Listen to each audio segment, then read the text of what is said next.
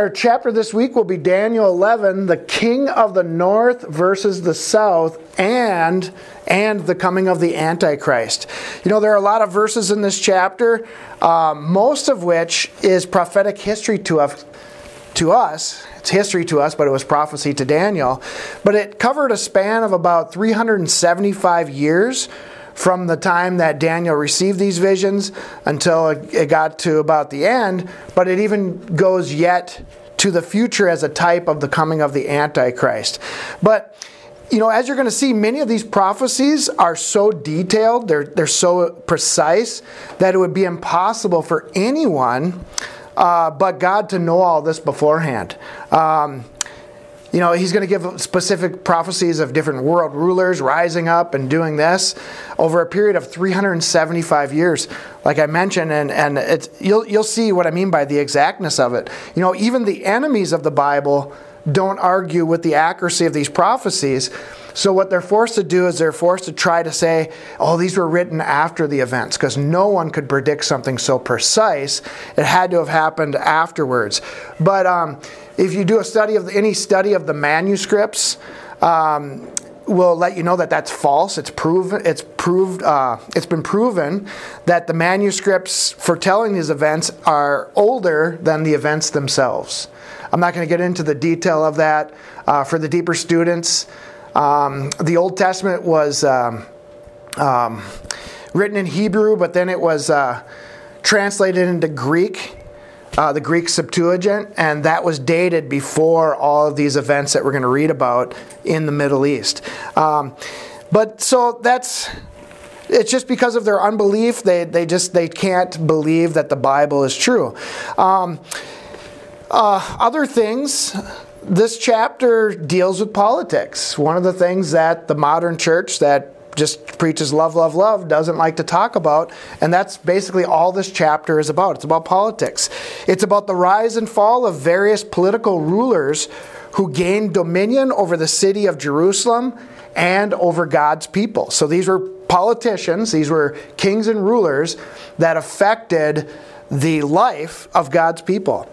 And ultimately, it leads, this chapter talks about all of these political affairs leading up to the coming of the Antichrist. And that's why it's so important to follow politics, because we are warned not to be deceived by the Antichrist. Well, how does the Antichrist come in initially? Through politics, okay? In fact, I'll add this to the statement. Most prophecy actually has to do with politics. In fact, the second advent of our Lord Jesus Christ is a political thing. He's coming to take over the nations of the world, to rule them with a rod of iron and so forth. So let's just get into it. Daniel 11 verse 1, it says, "Also I, in the first year of Darius the Mede, even I stood to confirm and to strengthen him." Now, most commentators believe that this verse actually belongs at the end of chapter 10. So we're going to just kind of broadly go past that and get to verse 2 here. Verse 2 says, "And now I will show thee the truth." This is an angelic being talking to Daniel. He had already given him a bunch of prophetic information. Now he's going to give him some more. He says, "And now I will show thee the truth. Behold, there shall stand up yet 3 kings in Persia, and the 4th shall be far richer than they all. And by his strength, through his riches, he shall stir up against the realm of Grecia." Okay? So in other words, he's talking about the Persian Empire, and then he's talking about this future empire of Greece, the Greek Empire, before Greek even had risen to power. So the 3 kings in Persia were likely Cyrus the Great, currently in charge at the time of this vision, or this prophetic announcement by the angel. Cyrus the Great. The next one would have been Cambyses, then Darius I, and Xerxes I. A total of 4 kings of Persia, okay? And the 4th that would be far richer than they all would be the 3rd one that would rise, because you got the one that existed, then you have 3 more, that brings 4. That would be the Persian king Xerxes that I mentioned, Xerxes 1. So, a lot of us may be thinking, man, this is all this. Like I said, it's prophetic history. What's important about this, when we go through a lot of these prophecies, is we can look back now and say the Bible's true just because of this one chapter alone. Because you can't, you foretell that there's going to be exactly 3 kings that would rise after Cyrus and then a Greek king would come. Who can do that? Nobody could, except for God.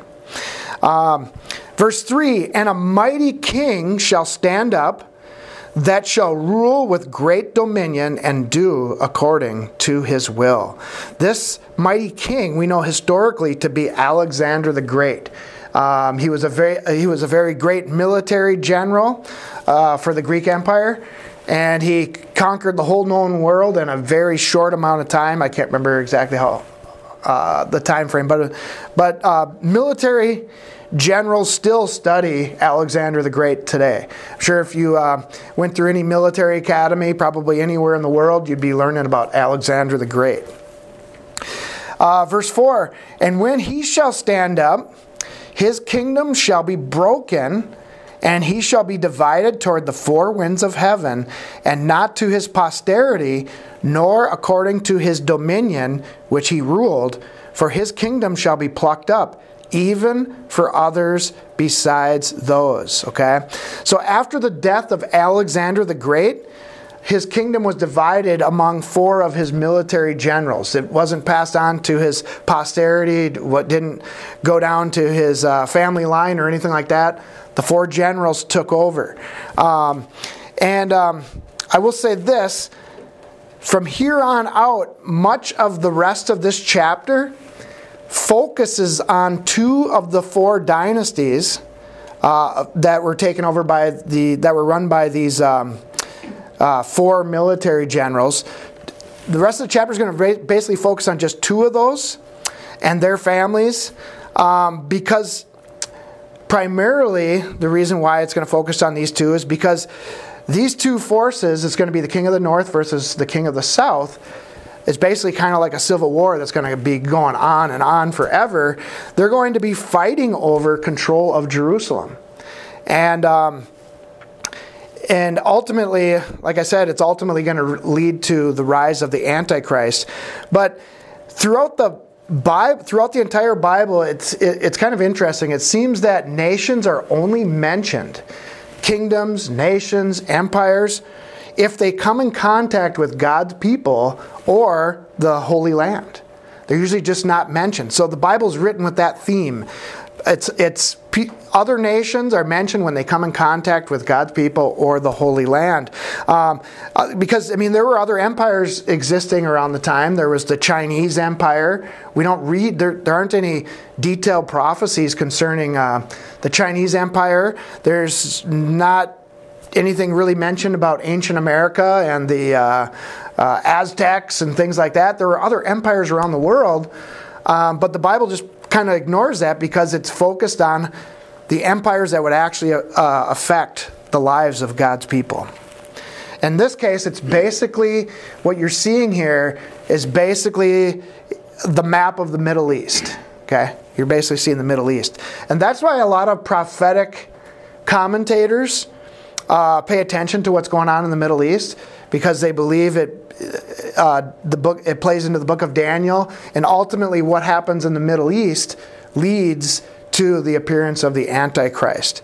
That's why there's so much focus on prophecy in the Middle East. A lot of it has to do with this chapter that we're reading here today. Verse 5, and the king of the south shall be strong, and one of his princes, and he shall be strong above him, and have dominion. His dominion shall be a great dominion. Okay, one of his princes. Historically, this was a man named Seleucus, one of Ptolemy's princes who ascended to power and gained dominion over Syria. And from here on out, the Seleucids, or the Seleucids, I've heard it pronounced both ways, became the kings of the north, and the Ptolemies became the kings of the south. Now remember, these are the two, it's basically what we're going to see is two family dynasties, the family of the north and the family of the south. Their ancestors from line to line are going to continually be fighting each other over control of the Middle East there. And so that would be the, I'll repeat that again, the Ptolemies versus the Seleucids there. They fought each other for approximately 130 years, and the stronger of the two always had control of the Holy Land. Verse 6, and in the end of years, they shall join themselves. Now think about this. God already gave, Daniel is in Persia, right? Under Cyrus. There was 3 kings yet to rise in Persia. And then Alexander the Great. And now he's looking for, we're way into the future from Daniel's time with all these details. If you ever get worried and doubt that God's in control, this is amazing. The detail here is amazing. Known beforehand. Okay, so, and in the end of years, they shall join themselves together, the king of the north and the king of the south. For the king's daughter of the south shall come to the king of the north to make an agreement. But she shall not retain the power of the arm, neither shall he stand, nor his arm, but she shall be given up, and they that brought her, and he that begat her, and he that strengthened her in these times. I know reading this for the first time, I was like, whoa, wait a second. He just seems kind of confusing. Basically what happened was they tried to join themselves. They tried to join the two kingdoms, the north and the south, together through marriage. That's been done throughout history. One king, the rival kings are like, hey, let's stop fighting each other. Maybe I'll give you my daughter and marry join our families together through marriage. And then hopefully everything will be better from then on out. They tried this here. This was their first attempt at this, but it didn't last. It didn't work out. The daughter of the king of the south historically was a woman named Berenice, and she was the daughter of Ptolemy II, the king of the south, and she married Antiochus to the Seleucid king of the north. Okay, so now when I mention Antiochus, any of these Antiochuses, they're part of that dynasty of the north. Okay, so where it says she shall not retain power. After Ptolemy II died, Antiochus II divorced Berenice and took his former wife, Laodice back. Okay, I think there's a town actually named church was in the town of Laodicea or whatever, probably named after this lady here. But so that the marriage didn't work out. The guy Antiochus, the king of the north, divorced the king of the south's daughter and took his old wife back. I don't know. We don't know the details of why that happened necessarily, but. Later on, Laodice then poisoned her husband after he went back to her. I don't know, maybe she was jealous and mad because he had been married to another woman for a time. And so she poisoned her husband, Antiochus II, and then he dies. And it says here, she shall be given up. And then it says, with those who brought her. So after she murdered her husband Antiochus II, Laodice had Berenice, the wife that replaced her for a time, and her young son and attendants killed to secure power for her son Seleucus II of the king of the north. Okay, so we basically have some drama going on here, and that's what you see with pagan empires. It's a trademark. There's all this lust for power, lust for wealth, lust for trying to say an appropriate word, intimate relations, and people murder and kill for all these things, and it happens throughout history, and we see a prime example of this here. So continuing on to verse 7, but out of the branch of her roots shall one stand up in his estate, which shall come with an army, and he shall enter into the fortress of the king of the north, and shall deal against them, and shall prevail. Okay, so the king of the south here strikes back. Okay, he strikes back because because of what had just happened here. So out of the branch of her roots, let me explain this a little bit. The brother of Berenice, Ptolemy II, rose to power as the king of the south and attacked the king of the north to avenge the murder of his sister. So then now this family quarrel, you can see how deep it's getting. Anybody ever watch a little bit of that, what do you call it, that popular show today called Yellowstone? You kind of see a little bit of that. There's all this, envy, and then there's murders and cover-ups, everything for power and control. Everybody's doing that. And that's really kind of what we're seeing here. Verse 8, and he shall carry captives into Egypt, their gods and their princes with their precious vessels of silver and gold, and he shall continue more years than the king of the north. Okay? So Ptolemy III, the king of the south, outlived Seleucus II by 4 years. I mean, that's history. Again, this was written way before the fact, and when I'm mentioning these guys' names, these are the names of the people who fulfilled these prophetic verses here. Verse 9, so the king of the south. Now let me just mention this. Some would say, okay, that's cool, I know God's really smart, he foretold these things beforehand, but this is a lot of historical details, and I'm not a history buff. I believe in God anyway, so why waste my time with this stuff? Because this chapter actually lays out possibly a prophetic type. This could likely, I don't know if in every detail, but this could likely replay, this whole chapter could replay out at the end times, leading up to the appearance of the Antichrist. So if you want to know how the Antichrist comes to power, this chapter could tell us many events and struggles between different kingdoms in the Middle East, different nations before he comes. Verse 10, but his sons shall be stirred up and shall assemble a multitude of great forces, and one shall certainly come and overflow and pass through. Then shall he return and be stirred up, even to his fortress.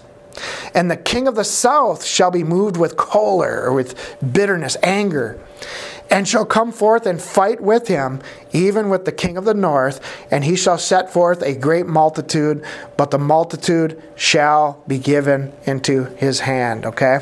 So the multitude should be given into his hand. The king of the south wins another great battle against the king of the north, and this was fulfilled historically when Antiochus was defeated at the Battle of Raphia, and Ptolemy IV regained dominion over the Holy Land. Okay. Now, the king of the south, basically, just to try to paint this picture a little bit more, wasn't ruled from Egypt on up. Egypt, king of the south, basically went all the way down to Egypt. Verse 12, and when he had taken away the multitude, his heart was lifted up, and he cast down many 10,000s, but he shall not be strengthened by it. Now think about this. It says his heart was lifted up. The king of the south gets full of pride after this victory against the king of the north. And what does Proverbs chapter 16, verse 18 say about pride? It says pride always comes before destruction. And that's exactly what we're going to see happen next. This world ruler gets full of pride after his great victory, and now he's going to go down. And we'll see that here in a second. Verse 13, for the king of the north shall return, and shall set forth a multitude greater than the former, and shall certainly come after certain years with a great army and with much riches. Okay? The king of the north now wants revenge. Verse 14, and in those times there shall many stand up against the king of the south. Also the robbers of thy people shall exalt themselves to establish the vision, but they shall fall. Okay? The robbers of thy people, many people believe historically this was the king of the south, the Egyptian Ptolemies. They said that they treated the Israelites bad, and they referred to them as the robbers of thy people. In the future, many people look at these robbers of thy people as the sons of Cain, the serpent seed, or many people have heard the term Kenites, that they are the robbers of thy people, and that and so on. We certainly see that. I think we certainly see that tie in as we get closer to the last days here. Verse 15, so the king of the north shall come and cast up a mount and take the most fenced cities, and the arms of the south shall not withstand, neither his chosen people, neither shall there be any strength to withstand. Okay? Another great battle. The king of the north comes. He's very powerful now. And remember, this king of the north and the south, it's not always the same leader. It's this dynasty. Okay? Family dynasty. Verse 16, but he that cometh against him shall do according to his own will, and none shall stand before him. And he shall stand, now check this out, and he shall stand in the glorious land, which by his hand shall be consumed. Okay? So we'll break this up a little bit. It says, none shall stand before him. The king of the north scores a great victory over the south, and gains victory, gains dominion over the Holy Land. This was fulfilled when Antiochus the third defeated Ptolemy the fifth. Okay, this verse right here, verse 16. Now there's something very interesting, and I think we need to pay attention to this. You know, the remnant of Judah initially welcomed Antiochus the third as a liberator because the Judaites viewed the rule of the king of the south, or the Ptolemies, as very oppressive. But later on, then Antiochus turns against them. So I mean, that's something we always got to pay attention to. Somebody can be on your side for a time, and it's good for you, but then it could lead to something else. Okay, so we always got to be paying attention to that. Verse 17. He also shall set his face to enter with the... So in other words, the children of Judah, when the king of the north won, they felt like, yeah, there was a celebration. We won, we're free. But then we're going to see the king of the north then, or the king of the north then turns against them. Turns against the children of Judah as well. Daniel 11 verse 17, he shall set his face to enter with the strength of his whole kingdom, and upright ones with him, thus shall he do, and he shall give him the daughter of women, corrupting her, but she shall not stand on his side, neither be for him. Okay? So the king of the north here attempts to solidify the kingdom by giving his daughter in marriage to the king of the south. Okay? It's kind of a reverse of what happened before. So we're going to try another attempt at a peace agreement. Let's just get along, let's join our families together, and we can consolidate our power. But it says here, she shall not stand with him. Okay? So looking into the future, you just know that for some reason the daughter of the king is just not going to be happy with this. She doesn't want to be loyal to the other kingdom.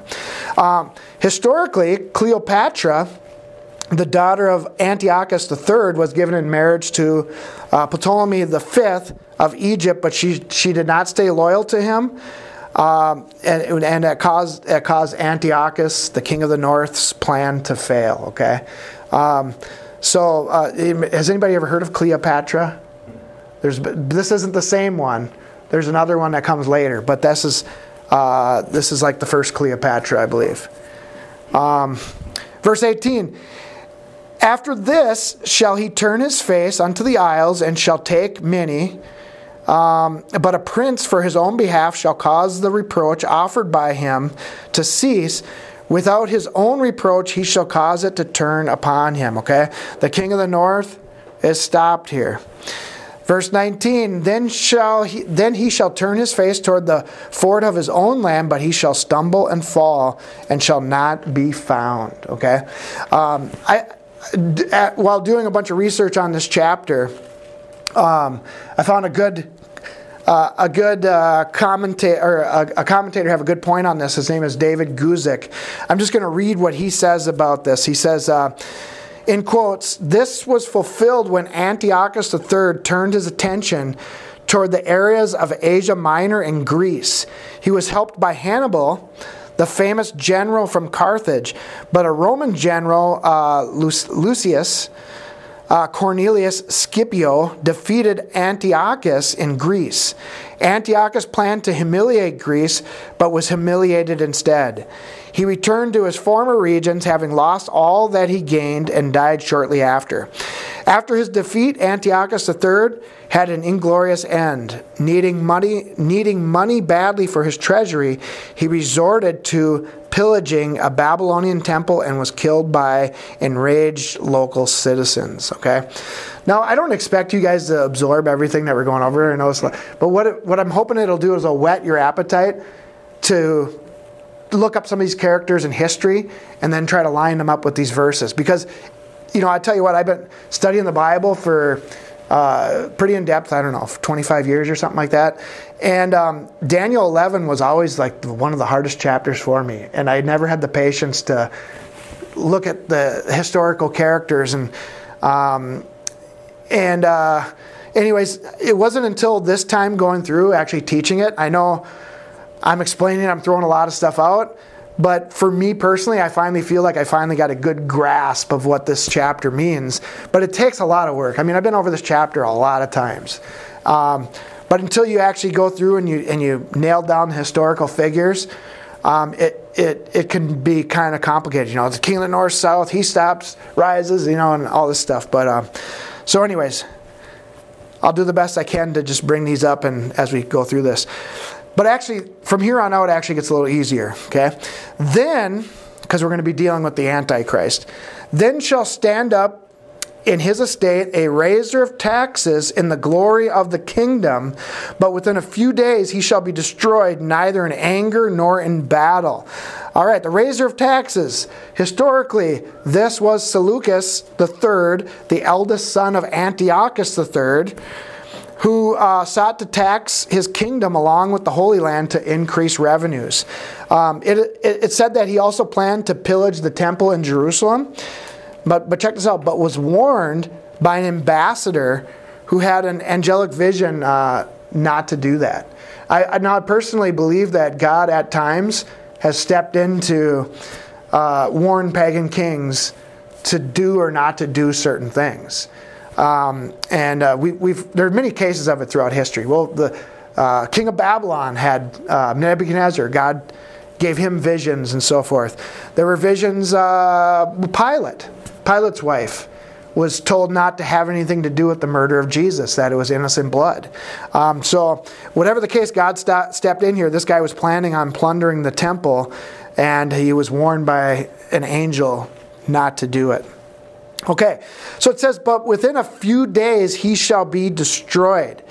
Seleucus III was assassinated. Many people believe it was by his brother Antiochus IV. Okay. All right, verse 21. Now from here on out, we definitely have a type of the rise of the Antichrist. First, this guy comes on the scene. He raises taxes, and then he gets killed. And then this other guy comes up, and he's going to be known as the vile person, this despicable person. Well, we know there could be no more despicable leader ever in the course of history other than the Antichrist himself. He is the ultimate vile or despicable person. So it says, in his estate, after that guy gets killed, shall stand up a vile person to whom they shall not give the honor of the kingdom, but he shall come in, now check this out, peaceably, and obtain the kingdom by flatteries. Okay? So this, now I will mention this this vile person. There was a historical fulfillment of the vile person. And he was a disgusting man. And his name was Antiochus IV, otherwise known as, some of you guys might know this name or might have heard it before, Antiochus Epiphanes. Okay, Epiphanes means illustrious. He thought he was illustrious, but obviously he was the vile man. But others made a play on his name and called him Epimanes, meaning the madman. Okay, he called himself the illustrious, but most people called him the madman. He did just that. He, after murdering his brother, he then used flattery and slick promises to gain power. And he is said to have even flattered the king of Pergamos, the Romans and the Syrians. So in other words, this political leader gained power by flattering all these different world rulers. And first he murdered his brother, but then he goes and he flatters and says promising peace and all this stuff. All right. But again, I'm going to mention this. The Antichrist, being the ultimate vile person, will likely come in, just like this guy, with flattery and deception. Verse 22, and with the arms of a flood shall they be overflown from before him, and shall be broken, yea, also the prince of the covenant. Verse 23, and after the league made with him, he shall work deceitfully, for he shall come up and shall become strong with a small people. Okay, so the vile person makes a deceitful covenant with the king of the south that he never intended to keep. Okay, that is the mark of the Antichrist. He'll come on the scene making promises, making agreements, and he never has one intention of keeping any of those. Verse 24, he shall enter peaceably. You know, he's going to probably tell his people to put up banners of love everywhere. Love and rainbows, right? Love and rainbows. He shall enter peaceably even upon the fattest places of the province. He shall do that which his fathers have not done, nor his fathers' fathers. Now remember, all this lineage of the kings of the north versus the south. This guy is going to do something that none of his ancestors ever did. Nobody in his dynasty ever did the things that he's going to do. He shall scatter among them the prey, the spoil, the riches, yea, and he shall forecast his devices against the strongholds, even for a time. So he's got a cunning strategy of peace and deception that he's going to use. Verse 25, and he shall stir up his power and his courage against the king of the south with a great army. And the king of the south shall be stirred up to battle with a very great and mighty army. But he shall not stand, for they shall forecast devices against him. Okay? So this vile person historically, the historical type of the Antichrist, Antiochus Epiphanes, was defeated by Egypt with the help of Rome. And this is kind of where Rome comes into the picture. You went from Persia to Greece, now Rome, okay? These empires that controlled the Middle East. So eventually Antiochus' kingdom would actually come under the dominion of Rome after the vile person stands up. Verse 26, yea, they that feed of the portion of his meat shall destroy him, and his army shall overflow and shall fall down, and many shall fall down slain. So eventually his own most loyal, this vile person, eventually his own most loyal and trusted servants turn on him and attack him. Now this is, when you live a life, now think about this. When you live a life of greed, of corruption, of murder, and everything you're doing is trying to advance yourself. You live a life, I don't know why anybody would want to live like that, because they always are looking behind their back. Somebody else more ambitious than them is going to want to take them out at some point, and it's going to be a never-ending life of turmoil. And that's what it's like with the kingdoms of this world. There's always somebody vying for power. And we see that displayed in this chapter. Somebody else is going to take you out if you come in corruptly and take them out. It's just what comes around goes around. That's what happens. Verse 27, and both of these kings' hearts shall be to do mischief. Okay? Both these kings are corrupt. They're both liars, the king of the north and the king of the south. And they shall speak lies at one table, but it shall not prosper, for yet the end shall be at the time appointed. Okay? It kind of sounds a lot like the Middle East today. I know there's a lot, negotiations with the Israelis and the Palestinians, they're always lying to each other at the table, and there's never peace. They're always fighting over. Now why I mention them is because they are the two powers right now that control the temple, the holy city of Jerusalem. The Palestinians and the modern day Israelis. Okay, and they seem to be doing a lot seem to have this a very similar back and forth confrontation since 1948 as we see here in Daniel chapter 11, king of the north versus the south. Verse 28, then shall he return unto his land with great riches, and his heart shall be against the holy covenant, and he shall do exploits and return to his own land. Okay? So this vile person, he sets his heart against God's people. That's what it means when it says he's against the holy covenant. And historically, it was said that Antiochus Epiphanes tried to force the remnant of Judah to conform to pagan Greek culture. Now, how does that apply to today? Think about how we're being forced to conform to pagan culture. More and more every day. Verse 29, at the time appointed he shall return and come toward the south, but it shall not be as the former or as the latter. For the ships of Chittim shall come against him. Therefore he shall be grieved and return and have indignation against the holy covenant.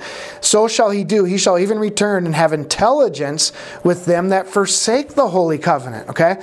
These ships of Chittim were thought to be Roman naval ships that eventually attacked this vile person here, Antiochus Epiphanes.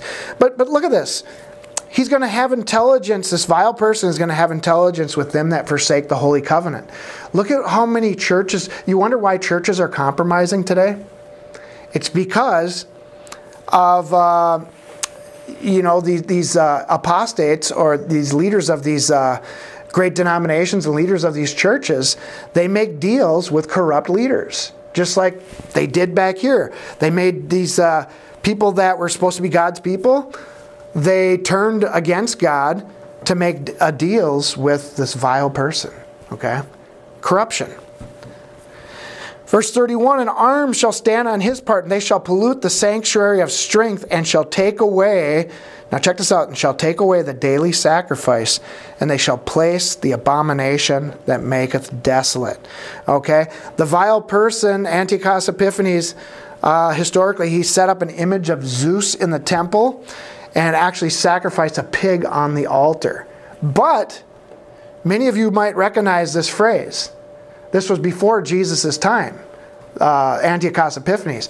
But Jesus still looked at this verse here as being still yet future, because he said, when you see the abomination of desolation standing in the temple, get out of Jerusalem. Don't go there. Now, I believe that's in the future.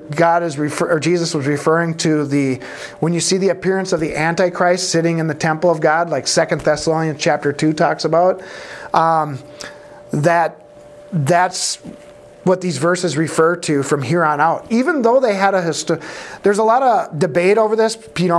Some people look at prophecies like this that were fulfilled, at least in part historically, and they say, no, it's all history, it's all done away with.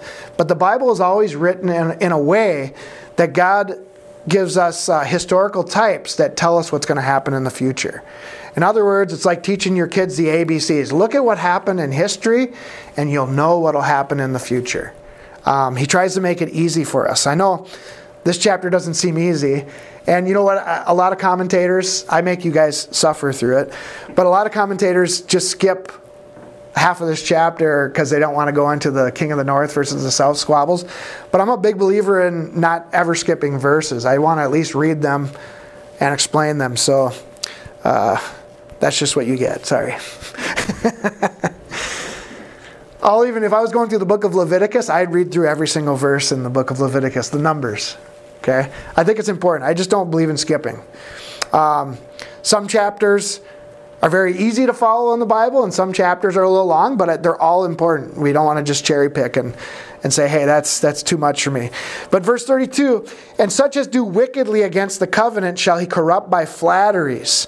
But the people that do know their God shall be strong and do exploits. Okay? So many people would become traitors. Many people that would become apostates. Now today, like I said, many Christians today have already apostatized. They support Black Lives Matter. They support the leftist agenda. They've already departed from the faith. But those that are remaining, God says, will be strong and do exploits.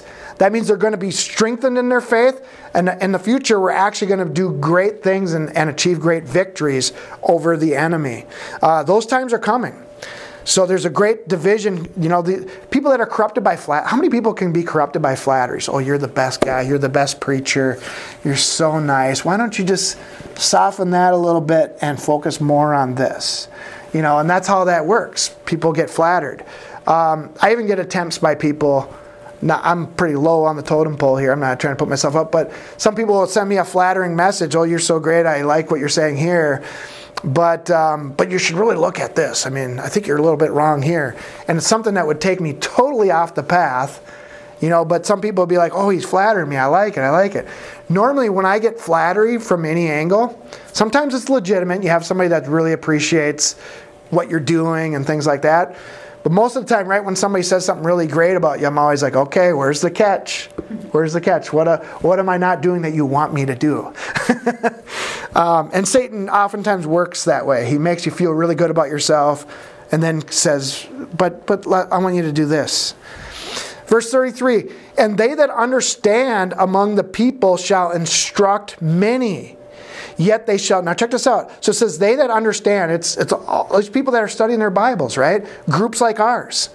It says that in the future we're going to be instructing many people. A lot of people are going to want to know what is going on in the world.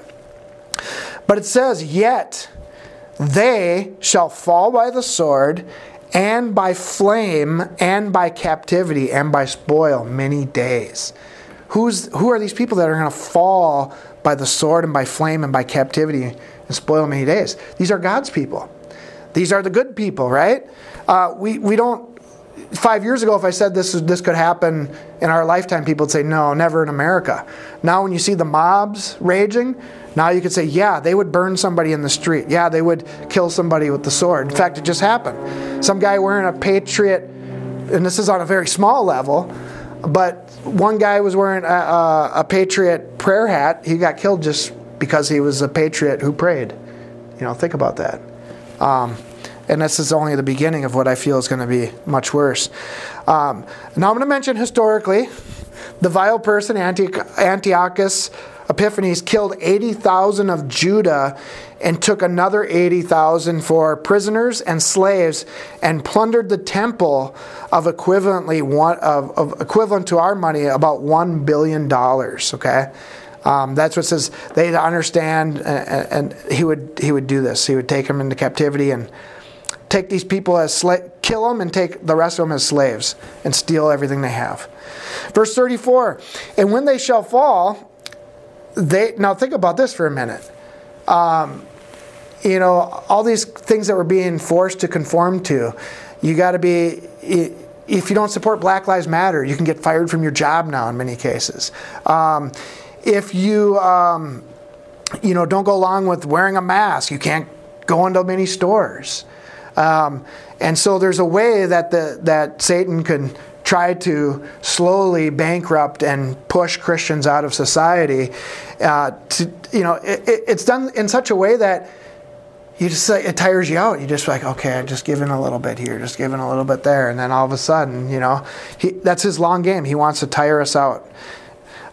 Verse 34, now when they shall fall, they shall be holpen with a little help, but many shall cleave to them with flatteries. Okay, so when God's people start falling, we're under this persecution.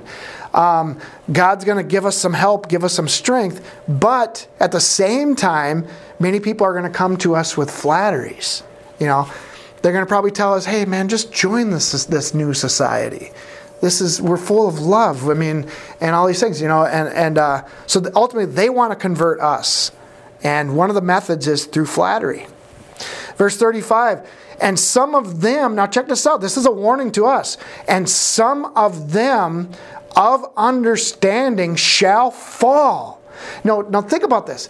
Just as God foretold of all these rulers fighting each other for control of the Middle of the East, of fighting for control over the Middle East in detail, and I know it can be long, and some might even think it to be boring, but it sets the stage for what's next. If God was that precise with all these leaders and these attempted joining of the kingdoms through marriage and things like that. If he was that exact, that precise with the details, certainly this verse here that we're reading about in the future is going to happen exactly as it's written.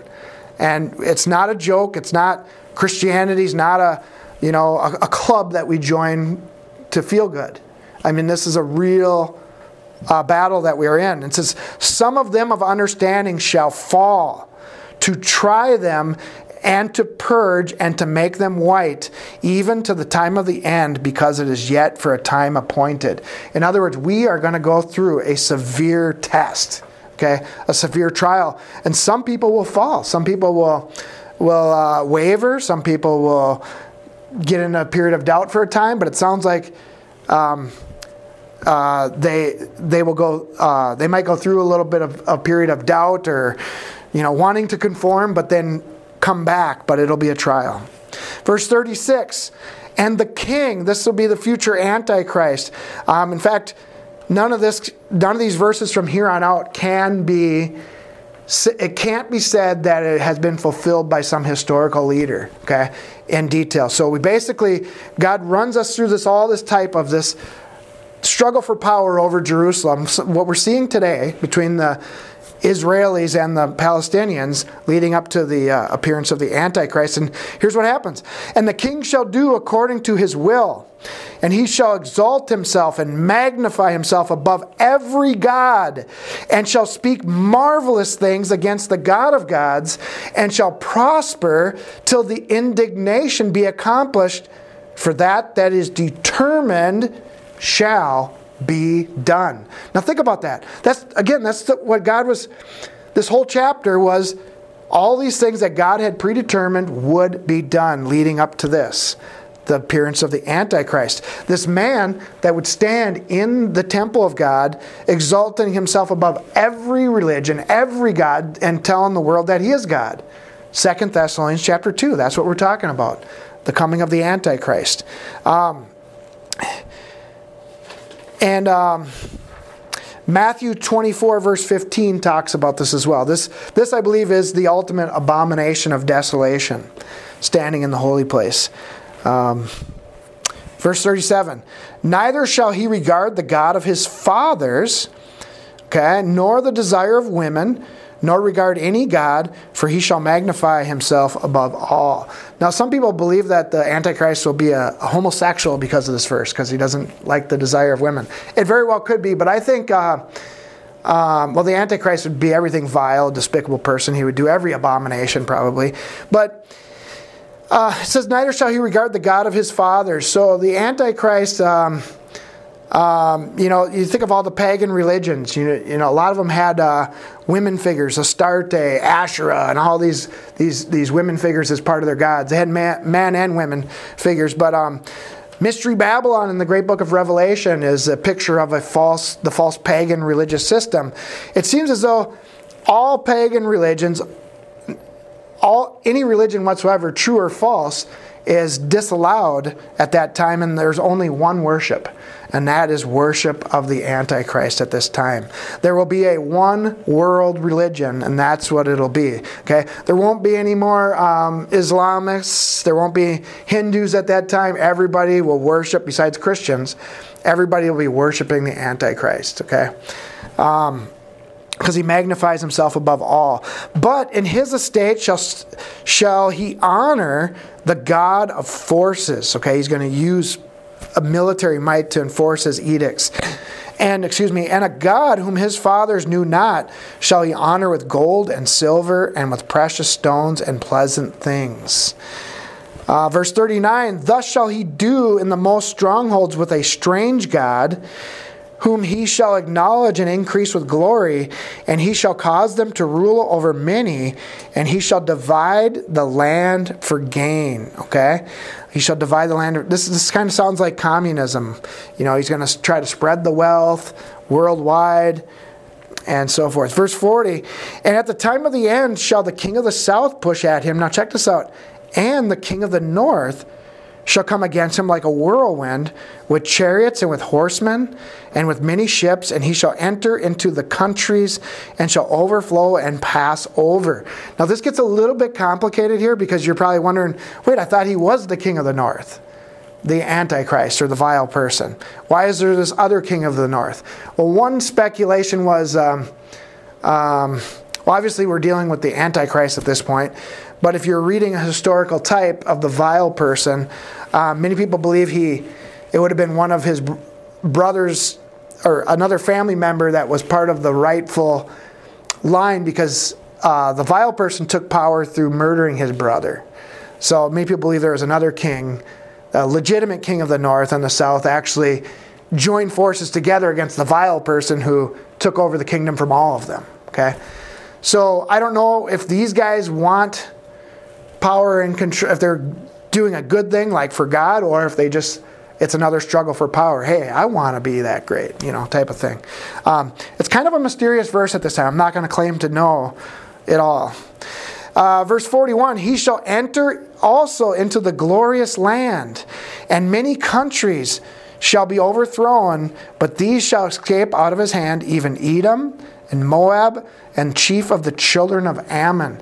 Now historically, these were enemies of Israel.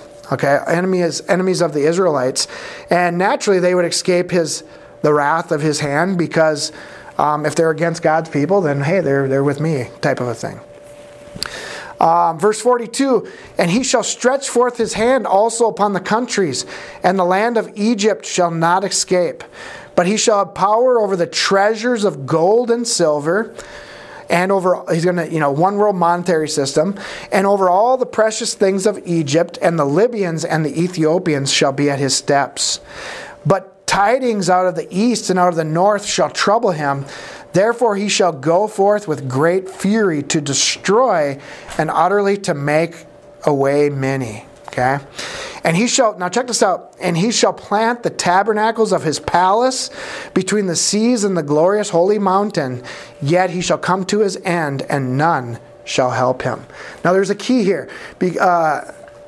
For those people who try to look at this as being entirely historical, no prophetic type of the Antichrist. There are people that believe that, and I have friends that actually believe that, and I'm not ridiculing them, but there's a fact here. Antiochus Epiphanes, the vile person, died in Thebes, Persia, not in Jerusalem. Okay, so this prophecy, though the vile person fulfilled some requirements of it, didn't fulfill everything. So what we're talking about here, the person that that gets defeated in Jerusalem, we know to be the Antichrist. We know that from the book of Revelation. We know that from the book of we know that from Paul's writing to the Thessalonians and so forth. So this verse is yet future. So the Antichrist will plant his palace in the Holy Land, in Jerusalem, yet he will be defeated and none shall help him. All right, you guys made it through. Now to conclude, this chapter goes into amazing prophetic details, like I said, foretold hundreds of years beforehand. And the main simple lesson, if you're totally confused, you should have no doubt in your mind that God is in control of the nations of the world and their destinies. And it's even interesting, if God knows all those details, how about his elect? How about people he chooses to do certain things? How much of your life does he actually have pre-planned? I'm not saying he controls everything you do, but how many major benchmarks in your life did all of a sudden you feel like you were just placed into? So God knows a lot of things. It's not just about nations and kingdoms. It's also about his own people. He's kind of got a lot of our lives planned out. I truly believe that. I will close this up with one quick quote. I know you guys have been very patient, but such a good quote I can't skip over it. They'll help sum it up. Okay, this is a quote from the Kaufman Bible Commentary. He says, "The real feature of this great prophecy is not the exact historical events foretold, but the development of pagan world powers in their opposition to God and his holy worship. The mighty features of this prophecy are therefore these." Now check this out. "Lust, murder, greed, avarice, cunning deceit, falsehood, treachery, violation of trust, breaking of treaties, mass extermination of whole populations, self-glorification, disregard of all sacred things, hatred of both God and man. And he says, brother, there is your prophetic picture of the pagan world governments that rose up to destroy the worship of God and to remove his holy name from the face of the earth, culminating in the outrages of Antiochus Epiphanes.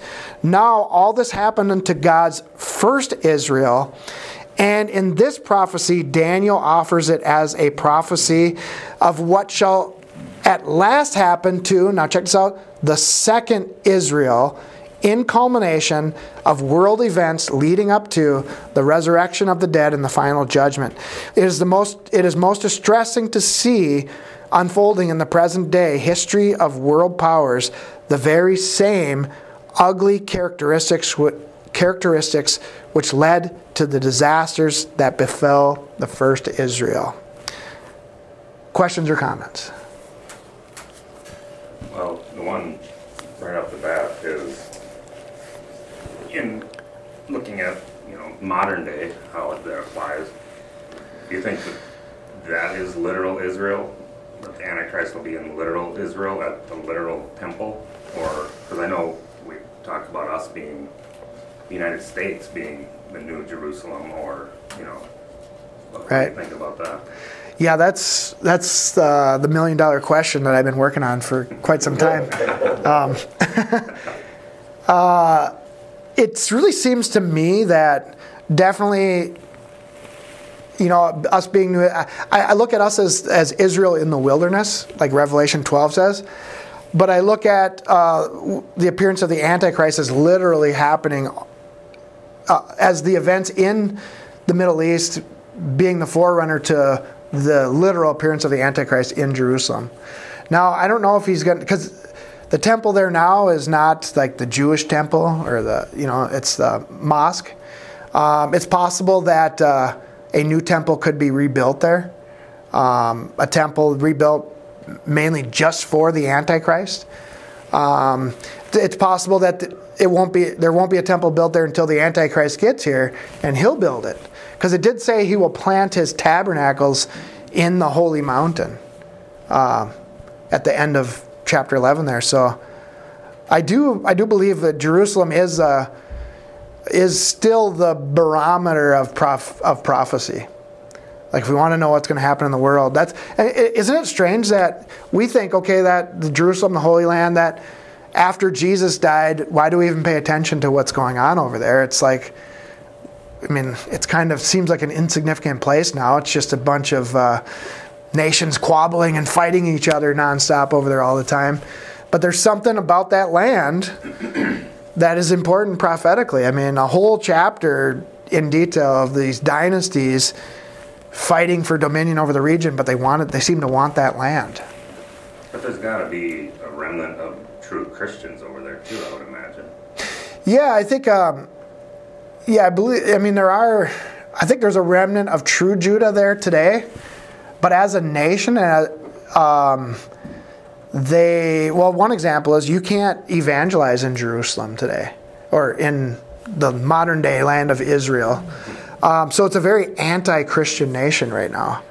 I think I read a news article recently about something that had happened there recently. Somebody got shut down, some TV, GodTube or something got shut down in Israel because they said that they were trying to proselytize or try to get Jews to convert to Christianity.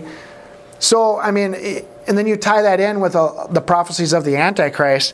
Many people believe the Antichrist will actually be someone claiming to be a Jew. And so, I don't know, there are a lot of options open on the table. It's unfortunately, prophecy, sometimes you don't always understand prophecy until after it happens. Well, that's why you're supposed to pay attention. Yeah, so when it does happen, you're like, okay, and then you can match it up. But, yeah.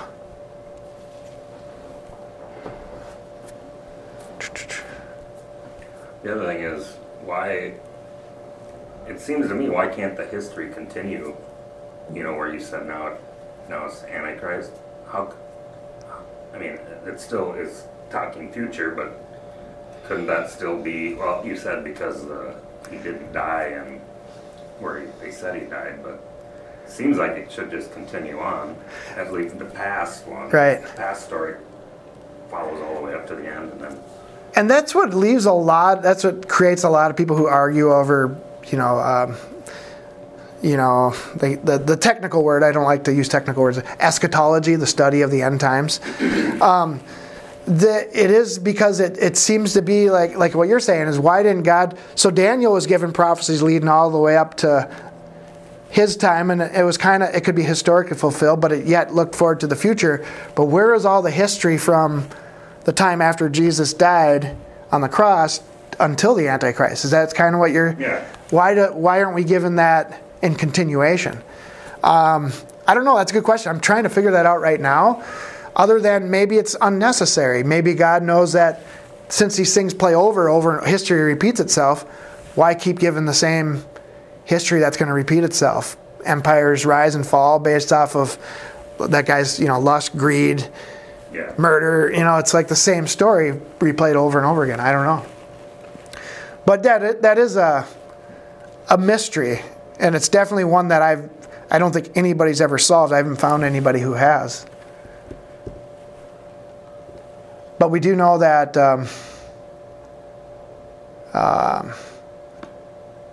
in large part, it seems to be we're in this period of grace and mercy for people to hear the gospel. And so it is kind of like almost a pause in time. It's like God's now he's waiting for people to repent before he ends it with the appearance of the Antichrist and then having to judge people. I don't know. I wish I knew all the answers. Come on. A lot of people claim to know it. They really, this is it, Well, that would scare me more. Yeah. If somebody was so 100% sure of themselves. I'm pretty open-minded when it comes to prophecy. I'm not, when it comes to God's law and it says, thou shalt not do this, I'm not going to say, well, wait a minute, maybe you really can if you do, you know what I mean? But prophecy's different. I mean, I don't get in big arguments with people because they see prophecy different. I think that's silly because, even Daniel himself, some of the visions that he saw, he didn't quite understand and was told, just go your way, they'll understand it later on. And as we get closer. Overcomers is brought to you by the tithes and offerings of our listeners. If you would like to support our ministry, please go to ChristianOvercomers.com. God bless you. And thank you for your support. Mine eyes have seen the glory of the coming of the Lord. He is trampling out the vintage where the grapes of wrath are stored. He has loosed the fateful lightning of his terrible sword. His truth is marching on.